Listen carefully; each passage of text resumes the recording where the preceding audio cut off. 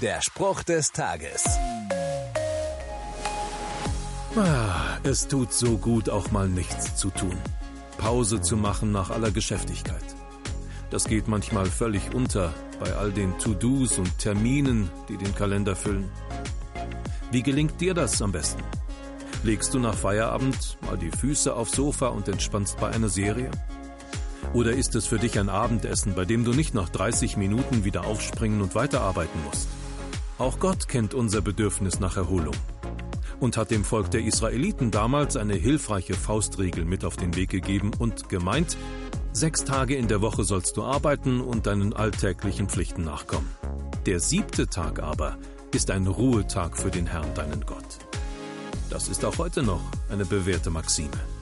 Nimm dir also gerne deine Auszeiten, in denen du wieder Energie laden kannst. Der Spruch des Tages steht in der Bibel.